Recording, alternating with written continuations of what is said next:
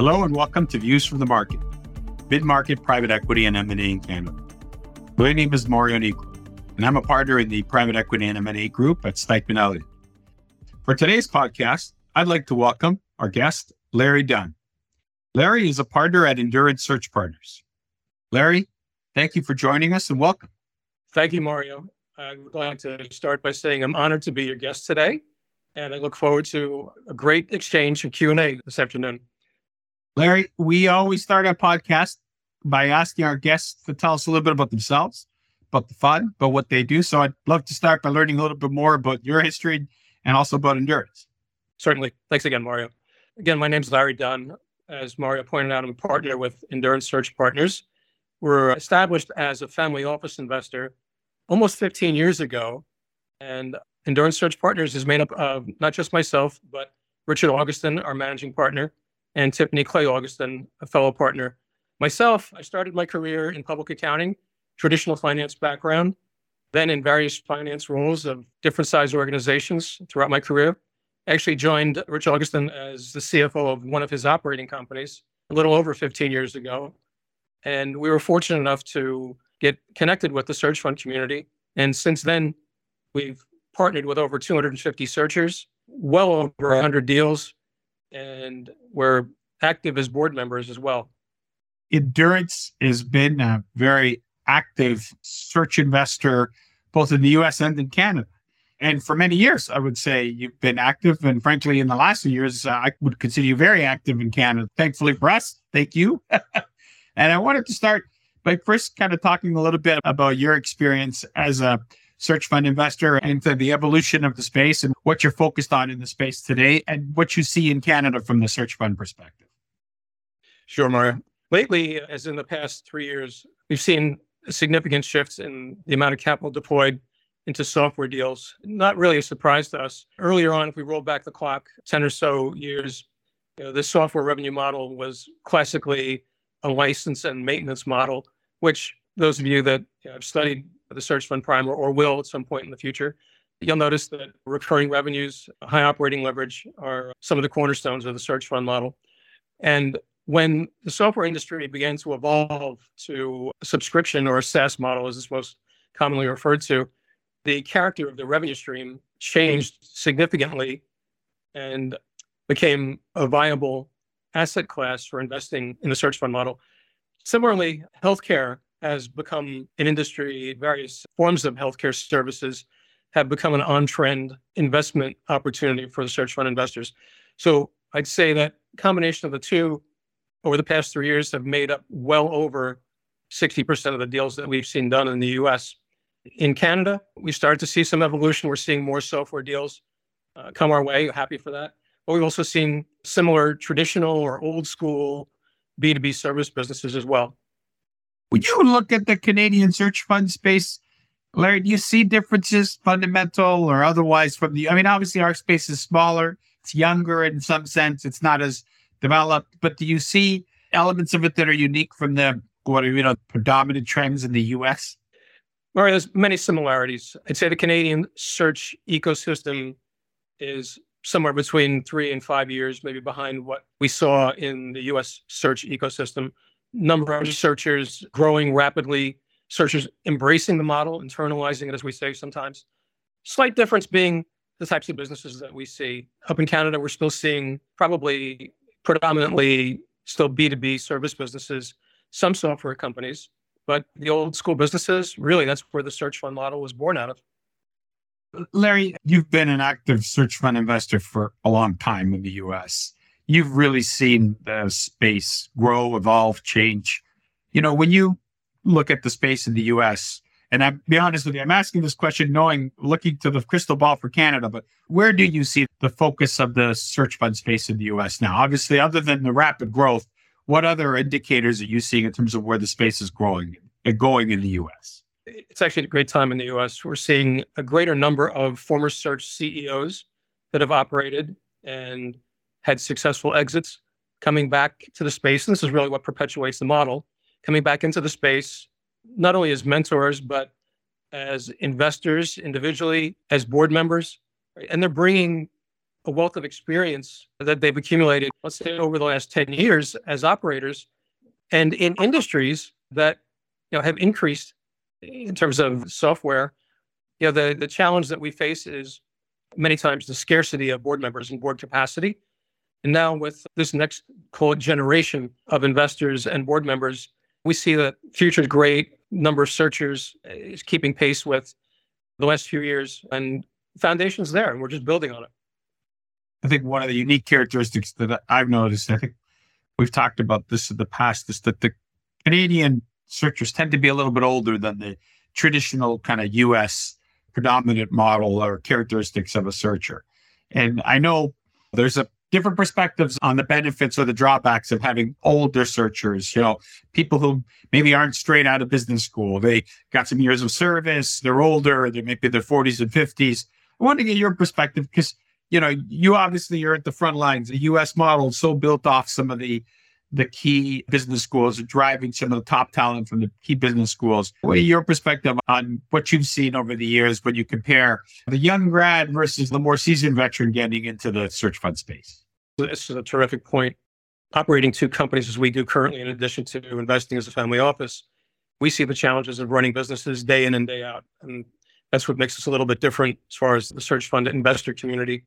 We're dealing with the same problems that operators deal with. And we've got empathy for search CEOs. Now, to the point about slightly maybe more advanced in their career, whether it's Canadian or US, given the challenges of running businesses in this current environment, we've gone through a pandemic. Now we're going through maybe possibly the early stages of a recession, an inflationary environment, higher interest rates.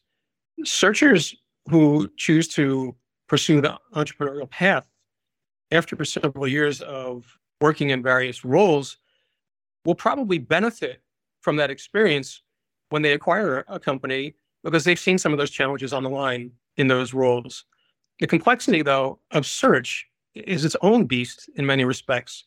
A number of searchers have never experienced the type of, quote, emotional setbacks that searchers will encounter, cold calling, outreach, challenges with business owners who may not be sellers.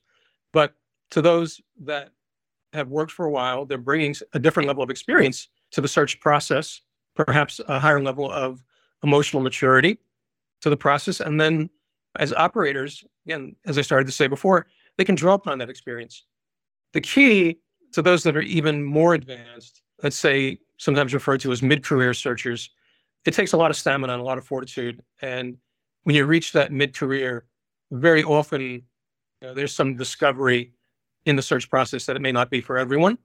And it may lead to just some search fatigue at times. No qualms about freshly minted MBAs. We've seen quite a few that have come out of top tier schools, great experience before they went into B school, and bring a lot of knowledge and intellect to the search process and a lot of energy as prospective operators of businesses. Larry, I know the way you kind of drill down in terms of determining what you're looking for in a searcher is unique in terms of your perspective. I notice as the space has evolved, the what people look for in searchers has kind of evolved too. I see it in the way people draft their PPMs, but also in the kind of response that they get from you in terms of what you're looking for. What if you were to say your focus today in terms of the characteristics of a searcher that you're looking for, how have they evolved? What is it you're particularly looking for now that maybe was different from the past? We've seen so many PPMs over the last 15 years. Prospective searchers need to think of their PPMs as really as their calling card to the extent that they can differentiate, tell a story and differentiate their experience, the types of industries that they'll pursue. It's really their opportunity to express themselves, share how they've dealt with setbacks in the past, the breadth of their experience. And really, when we talk about sample industries in the PPM, it's an opportunity to audition really their level of understanding of the search fund model. How well have they embraced what they've read, whether it's the papers that have been published, whether it's YouTube videos, whether it's conferences that they've attended. All that exposure has to assimilate, and best if they can differentiate themselves in the PPM. It's not easy to do. There's a lot of cutting and pasting that goes in the PPMs, but we get excited when we see something a little bit different, and that draws our attention. As far as traits, characteristics in prospective searchers once we engage in a dialogue. Some of it should be fairly obvious. Good, strong communicators. Can they tell a story? Can they relate to us? When they begin their outreach, they're going to be speaking to business owners. Can they tell a story to a business owner? Has to start with their conversation with us. Are they coachable? We'll challenge perhaps the sample industries that they express in their PPM. Will they listen to our feedback on those sample industries? Will they have the ability to defend, in essence, their views on why those sample industries may make a good acquisition? They don't need to be perfect, but clarity of expression in the PPM. Humility is important, again, along with empathy. In these days, fast forward to acquiring a business, right? Many of these businesses are complicated themselves, and first-time CEOs may not know as much about the business or about the subject as many of the people in the organization. So there's a great paper on managing people who know more than you that sometimes will point searchers to when they have a complicated business under LOI. Understand the people that they may be managing in the future. Empathy today couldn't be more important. The challenges that all of us face at different points in time have to be able to relate to people. Spoke to a search CEO team operators earlier today, and they said that they finished the week really strong last week, but today they woke up to 4 of their employees having various challenges. So you have to be ready to deal with those things. And those are some of the characteristics that we look for. One of the things we've seen in Canada is that it's obviously not only the growth of what I would call, or we would call the traditional search, but the growth of the self-funded search. And it continues to really grow almost exponentially. And obviously some of that has to do with the fact some people can't get funds for traditional searches. What's your perspective as we see, and I know it's growing in the States as well, as you see more and more self-funded search, what's your perspective on committing to or getting involved with or funding self-funded searches? So we're proponents of ETA, regardless of the vehicle, whether it's traditional funded search through an incubator, which propagated in the US, or through self-funded. When we have the opportunity to meet a self-funded searcher, we're happy to engage with them, share our resources, of which we've accumulated quite a few and made available on our website. Nothing behind any door. What we explain to self-funded searchers, engage with a small handful of investors that they've come to know, that they've been acquainted with, and treat them as though it was a funded search. Put out a monthly or a quarterly update, stay engaged with them. And if they find a larger opportunity than the traditional self-funded searcher looks for, then at least they have some capital that's queued up. We get to know them along the way in their journey. We'll be underwriting a deal, but at least we don't have to underwrite the self-funded searcher at the same time.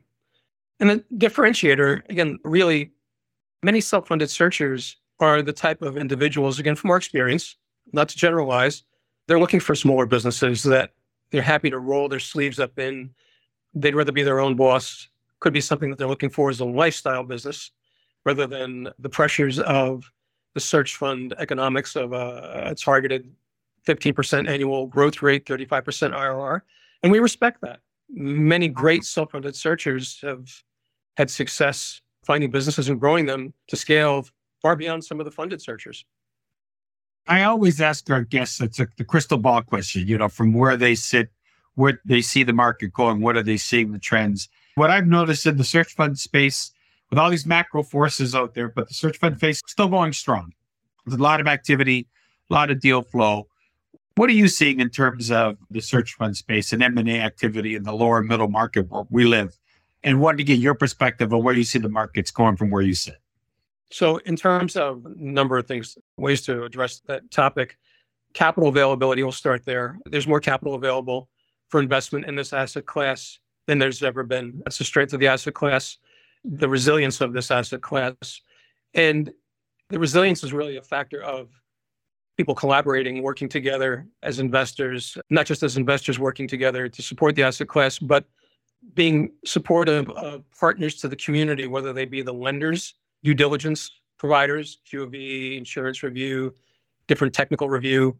So this is a model that has stood the test of time through a number of economic cycles, and it's drawn capital in because of that, I think. Lenders, maybe a subset of that, the lender community in the US has expanded quite a bit. When we look back to 15 years ago, there were one or two senior lenders. Now there are more than half a dozen senior lenders, and there are a number of mezz lenders supporting the capital structure for deals that we've seen. What we've seen in Canada, we've seen a favorable lending environment as well, and similarly, an increase in capital available to support transactions. So crystal ball says it's going to be good. Cost of funds a little bit higher. Searchers have to model for that when they have a deal under LOI. Size of deals, it's something that's changed quite a bit. Over the last 6 or 7 years, we've seen in the US the size of deals that searchers have been able to get under LOI, in some cases, increase. So we've seen a number of deals above economic value of 50 million US. But on the other hand, in recent times, we've also seen a similar number of small deals come our way. It has a lot to do with what searchers have been able to shake loose from business owners. And very similar, again, with our limited experience in Canada, but we do see a lot of parallels. Larry, I wanted to say thank you for joining us. It's been great to get your perspective on the search fund space, its growth, its dynamic environment, and how you see it in terms of its growth in Canada. So I really appreciate you joining us and being our guest. My pleasure, and thank you for this opportunity.